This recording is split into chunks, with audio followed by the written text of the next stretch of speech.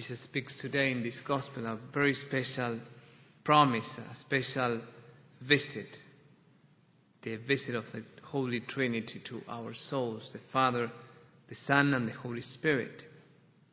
If you read the gospel, you see how Jesus is unfolding these visits, the visit of the Father, the visit of the Son, and the visit of the Holy Spirit.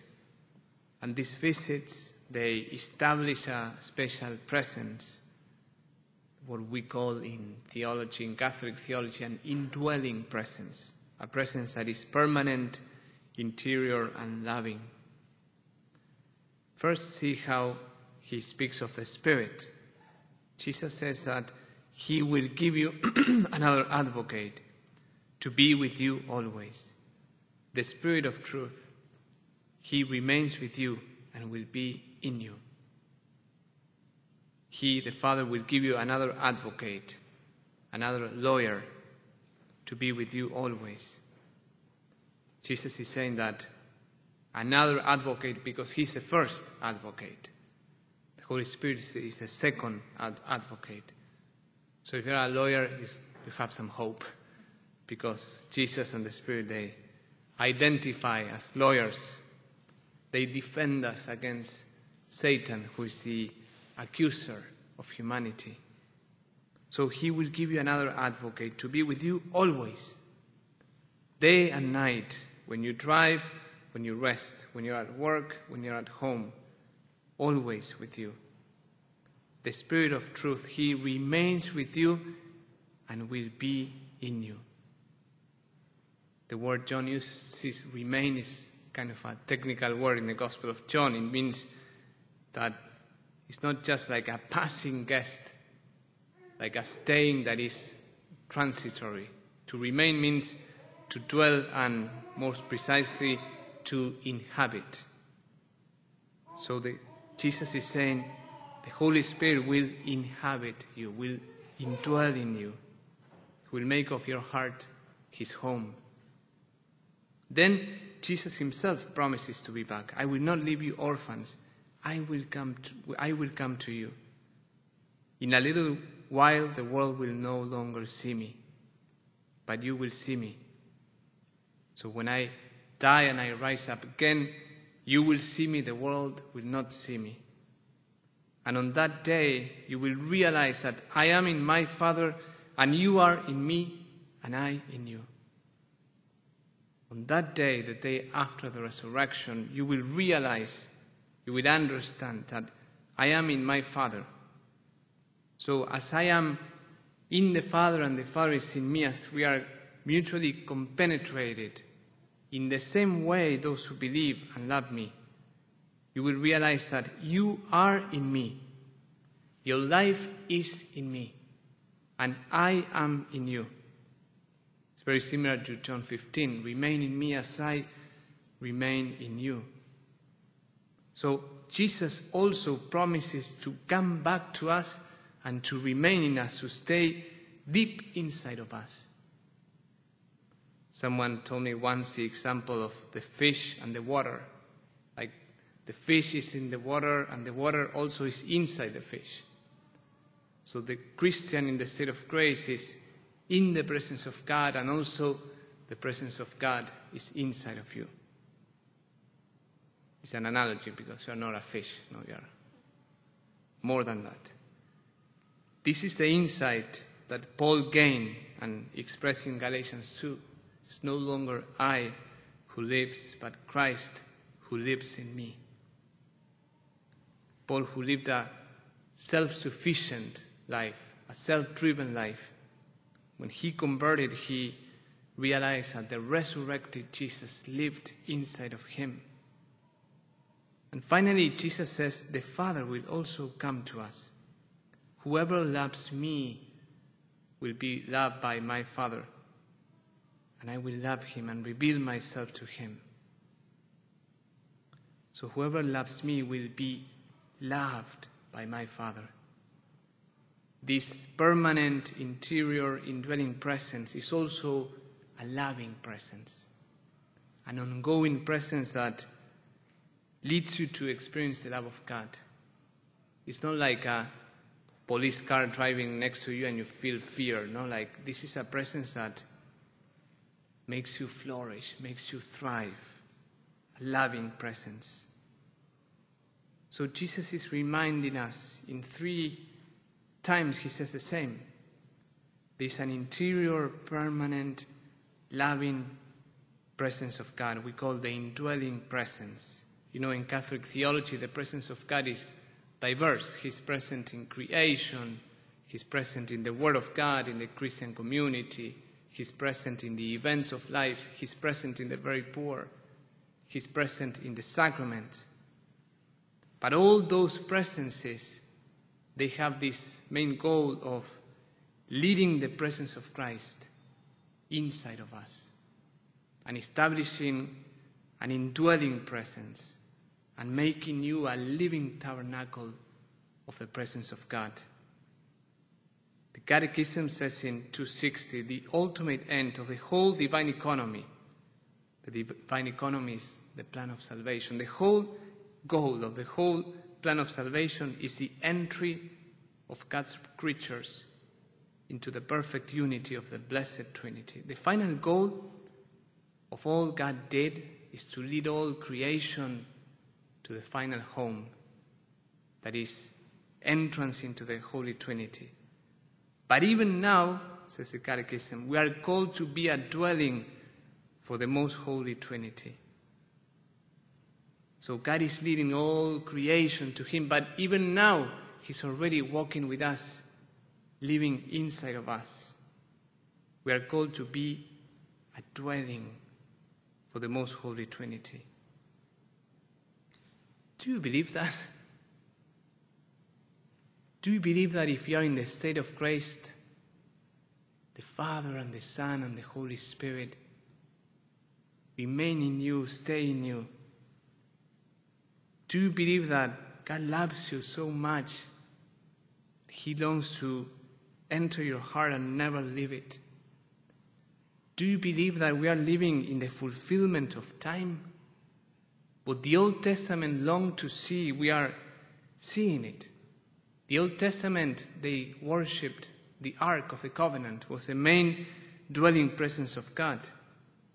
And then in the New Testament, Jesus became that living presence of God.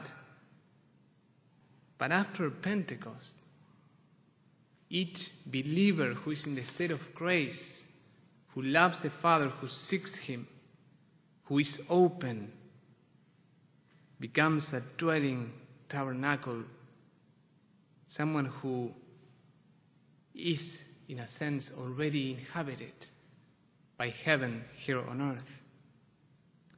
It's a beautiful truth, and it has many consequences.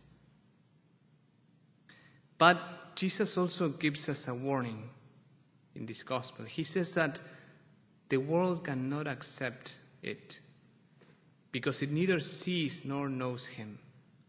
And He speaks of the Spirit of truth. So basically Jesus is saying we can miss that presence. We can ignore it.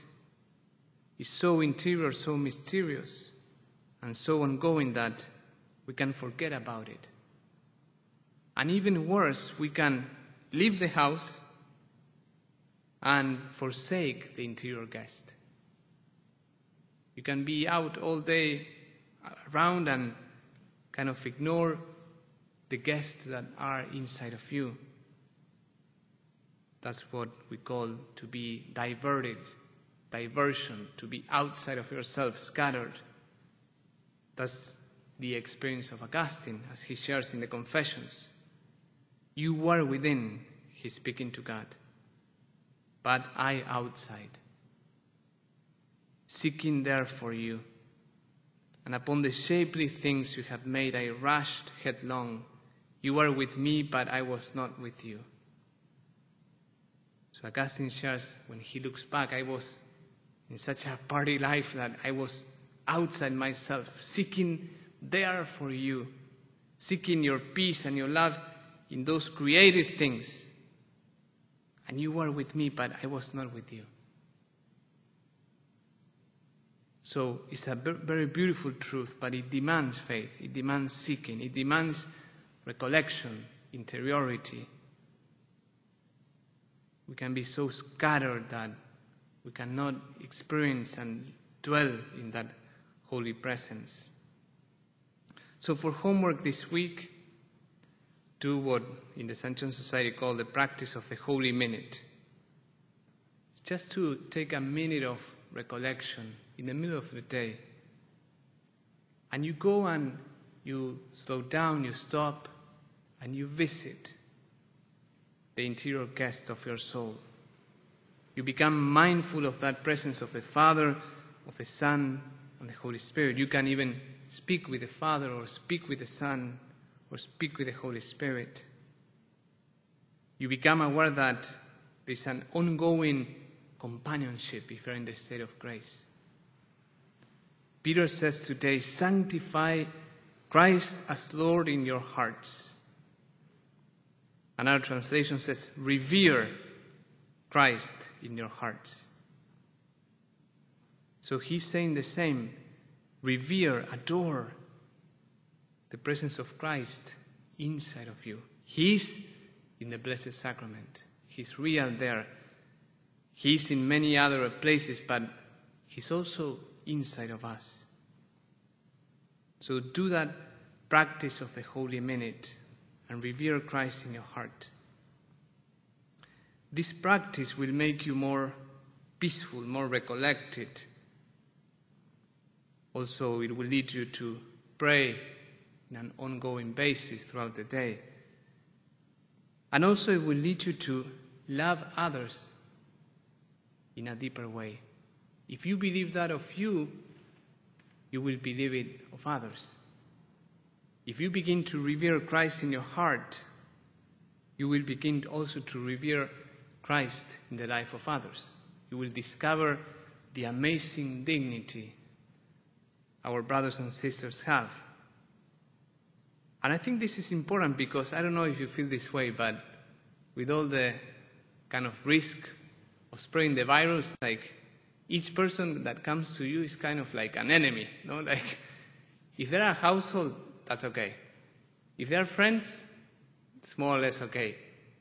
If they're strangers, it's like really stay away. Like we become, and we need to be careful and keep the social distance, but revere Christ in their hearts as well. So this truth of Christ help us value the dignity of the human person as well. And I leave you with this beautiful quote that is in the Catechism given by Saint Elizabeth of the Trinity, who was one of the saints who deepened in the truth of God indwelling in us. She says, "O my God, Trinity whom I adore, may nothing be able to trouble my peace or make me leave you.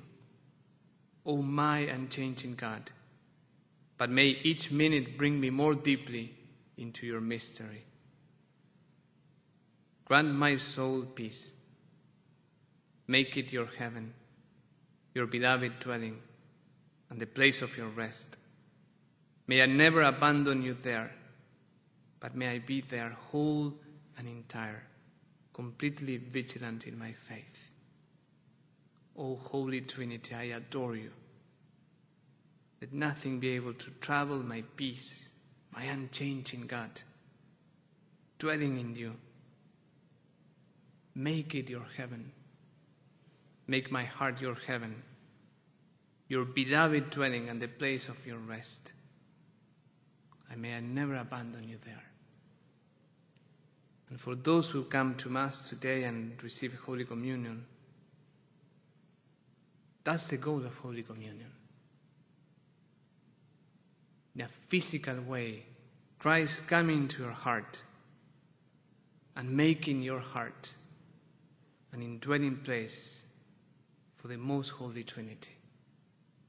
So let us receive him today with wonder and with joy, and then let us remain in that presence that is permanent, ongoing, and loving.